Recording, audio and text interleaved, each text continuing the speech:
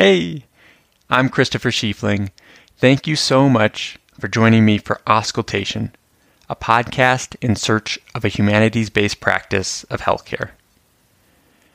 Today we're listening to excerpts from The Botanic Garden, Part 2, The Loves of Plants, by Erasmus Darwin, a physician, botanist, and poet who is perhaps most famous for being the grandfather of Charles Darwin. There are a few things to know before hearing the poem. First, dropsy is the archaic term for conditions that cause excessive swelling in the legs and belly. Second, Tantalus is a character from Greek mythology who is punished, according to one version, for stealing ambrosia, the food of the gods. His sentence consisted of being trapped in a pool underneath a fruit tree where the branches were always just beyond reach, and whenever he leaned down to drink, the waters receded, only to rise up again when he gave up. Third, Hygeia is the Greek goddess of health. Interestingly, the words tantalize and hygiene come from these two Greek figures. And finally, digitalis is the flower commonly known as foxglove and has medicinal properties.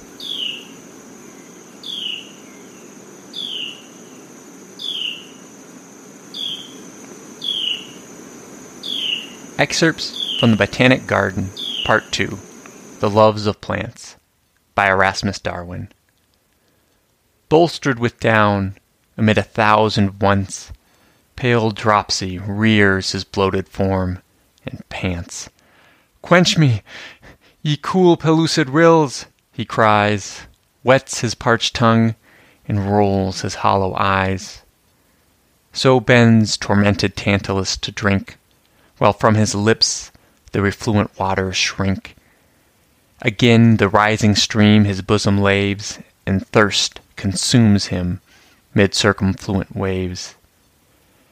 Divine Hygeia, from the bending sky descending, listens to his piercing cry, assumes bright digitalis' dress and air, her ruby cheek, white neck, and raven hair.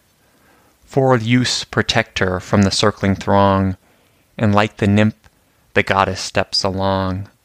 O'er him she waves her serpent-wreathed wand, cheers with her voice, and raises with her hand. Warms with rekindling bloom his visage wan, and charms the shapeless monster into man.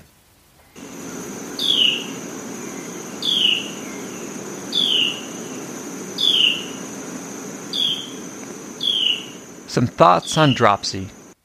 We now know that dropsy is mainly caused by failure of either the heart, kidneys, or liver. However, during the 18th century, these different etiologies were not yet understood. Curiously, though, in these lines, Darwin presents sufficient information to identify that the patient has heart disease rather than end-stage liver or renal disease. First, he describes the patient as pale dropsy, with his visage wan. Such pallor rules out cirrhosis as the source because this would present with jaundice, or yellowing of the skin. The distinction between heart failure and kidney failure is harder to assess. Both diseases will cause pallor. Kidney disease by causing anemia, and heart failure by having reduced blood flow. And while heart failure is more commonly associated with shortness of breath, he pants, renal disease can cause this too. For me, what ties the bow on the diagnosis of heart failure is the observation of his hollow eyes.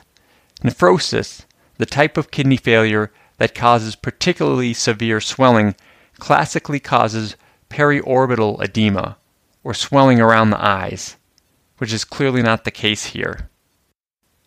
All this to say that to a modern clinician, Darwin seems to establish the diagnosis of heart failure and rule out liver and kidney failure. And he does it all within the first 4 lines. It's quite impressive.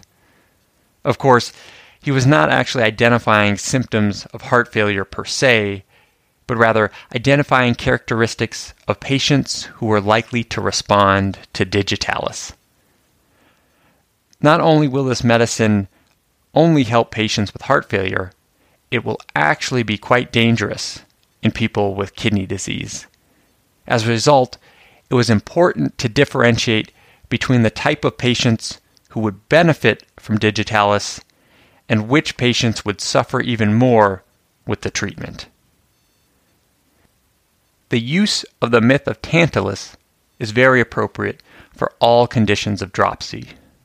Patients with heart, liver, and kidney failure frequently suffer from thirst, even though their bodies are full of extra fluid in all the wrong places.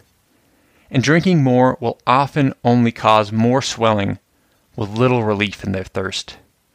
Because of this, patients with these conditions are often told to restrict their fluid intake, even if they are thirsty. As a result, they can be in the same dilemma as Tantalus, where thirst consumes him mid circumfluent waves. Moreover, knowing that he has heart failure makes the punishment all the more cruel. There is a recently described phenomenon that many patients with heart failure have difficulty breathing when they bend over. So Tantalus attempts to drink are a waste of breath on many levels. This symptom of shortness of breath with bending has been called bendopnea, but as Dr. Falk points out, this is a jarring combination of Old English bend and Greek opnea for breathing. I much prefer his suggestion of camptopnea. So for all the clinicians listening, please ask about this symptom and please use the term camptopnea. Which nuts should people with heart failure eat? Peanuts and pistachios. Some thoughts on digitalis. Digitalis is a genus of flowers commonly known as foxglove. Extracts from its leaves contain chemicals that can regulate the heart's rhythm and improve the strength of its contractions.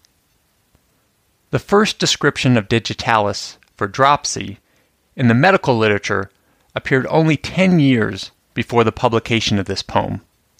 I can't emphasize enough how seemingly miraculous the dissemination of digitalis must have been.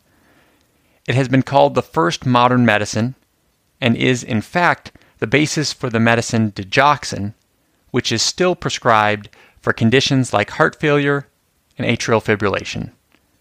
At the time, however, most treatments were at best placebos, and often they were downright harmful, like the popular practice of bloodletting. In contrast, digitalis, for the right patient, seemingly cures dropsy in a matter of days, or, as Darwin puts it, charms the shapeless monster into man. With this wonder drug, it became much easier to compare physicians to their divine counterparts from Greek mythology. Such an elevation in image would have been all the more impressive given the notoriety of the barber surgeons. Today, the recognition of digitalis's medicinal properties is uniformly attributed to Dr. William Withering. As the story goes, he identified digitalis after he managed to coax out the secret recipe from a Shropshire woman who was famous for her tea that helped with dropsy even when the doctors couldn't. However, the credit for this discovery was quite controversial at the time. Erasmus Darwin, the author of today's poem, was actually the first to publish about the use of digitalis for dropsy. But Withering argued that Darwin had only learned of digitalis after he, Withering, helped him treat a patient with refractory dropsy. In review of both physicians' accounts, historians believe that Darwin's publication was indeed plagiarism of Withering's work. Of course, Withering also failed to name the woman whose recipe he used to identify digitalis. In the 1920s, however, as part of a marketing campaign, a drug company invented the name Mother Hutton and greatly elaborated the story of her revelation to Withering. While likely unintentional, the myth of Mother Hutton helps challenge the much larger modern myth of attributing discoveries to a sole scientific genius who is almost inevitably male.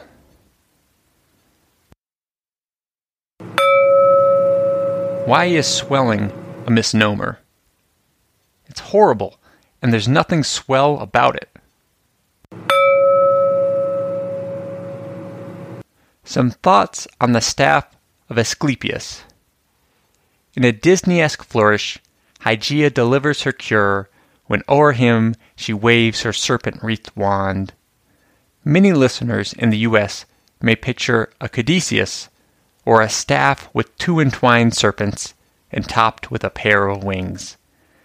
However, the caduceus actually belonged to Hermes, the Greek god of commerce and thieves, whereas the wand Hygeia uses would be the staff of Asclepius, who was her father and the Greek god of medicine. The conflation of the caduceus as a symbol for healthcare began in the 1920s when it became the symbol of the U.S. Army Medical Corps. The origin of this initial confusion may have been from a popular medical publishing company at the time that used the caduceus as its insignia. Many bemoan that this misunderstanding is emblematic of the increasing commercialization of healthcare, and argue for the removal of the caduceus as a medical symbol. Historical inaccuracy aside, I like the twin serpents' symmetry and resemblance with DNA, and how the origin story of the caduceus is that Hermes pacified two fighting snakes by placing his staff in between them. My objection to the caduceus is its crowning wings, which, with their association with angels, continues the stale link between healthcare and divinity. The other question is why the association with healing with snakes. According to one story, Asclepius learned to heal after he killed a serpent with a staff and then saw another serpent revive its companion with herbs. Another explanation is that the process of shedding skin was seen as a form of revitalization. Curiously, some argue that the image is much more literal and comes from the treatment of guinea worms, which involves wrapping the parasitic worm around a stick to provide tension to help remove it from the patient's skin.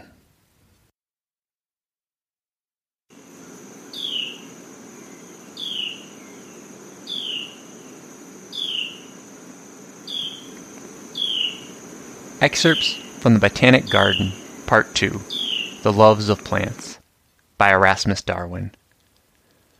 Bolstered with down, amid 1,000 wants, pale dropsy rears his bloated form, and pants. "Quench me, ye cool pellucid rills," he cries, wets his parched tongue, and rolls his hollow eyes. So bends tormented Tantalus to drink, while from his lips the refluent waters shrink. Again the rising stream his bosom laves, and thirst consumes him mid circumfluent waves. Divine Hygeia, from the bending sky descending, listens to his piercing cry, assumes bright Digitalis' dress and air, her ruby cheek, white neck, and raven hair. For use protect her from the circling throng, and like the nymph the goddess steps along. O'er him she waves her serpent-wreathed wand, cheers with her voice, and raises with her hand. Warms with rekindling bloom his visage wan, and charms the shapeless monster into man.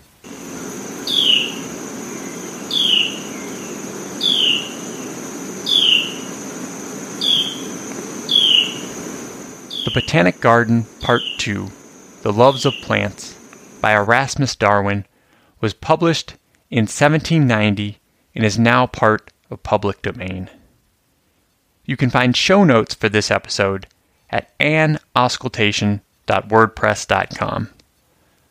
Auscultation is produced and recorded on the ancestral home of the Ute, Cheyenne, and Arapaho peoples. If you enjoyed this episode, please rate, follow, or share to help others find out about us too. Until next month, be kind and live the questions.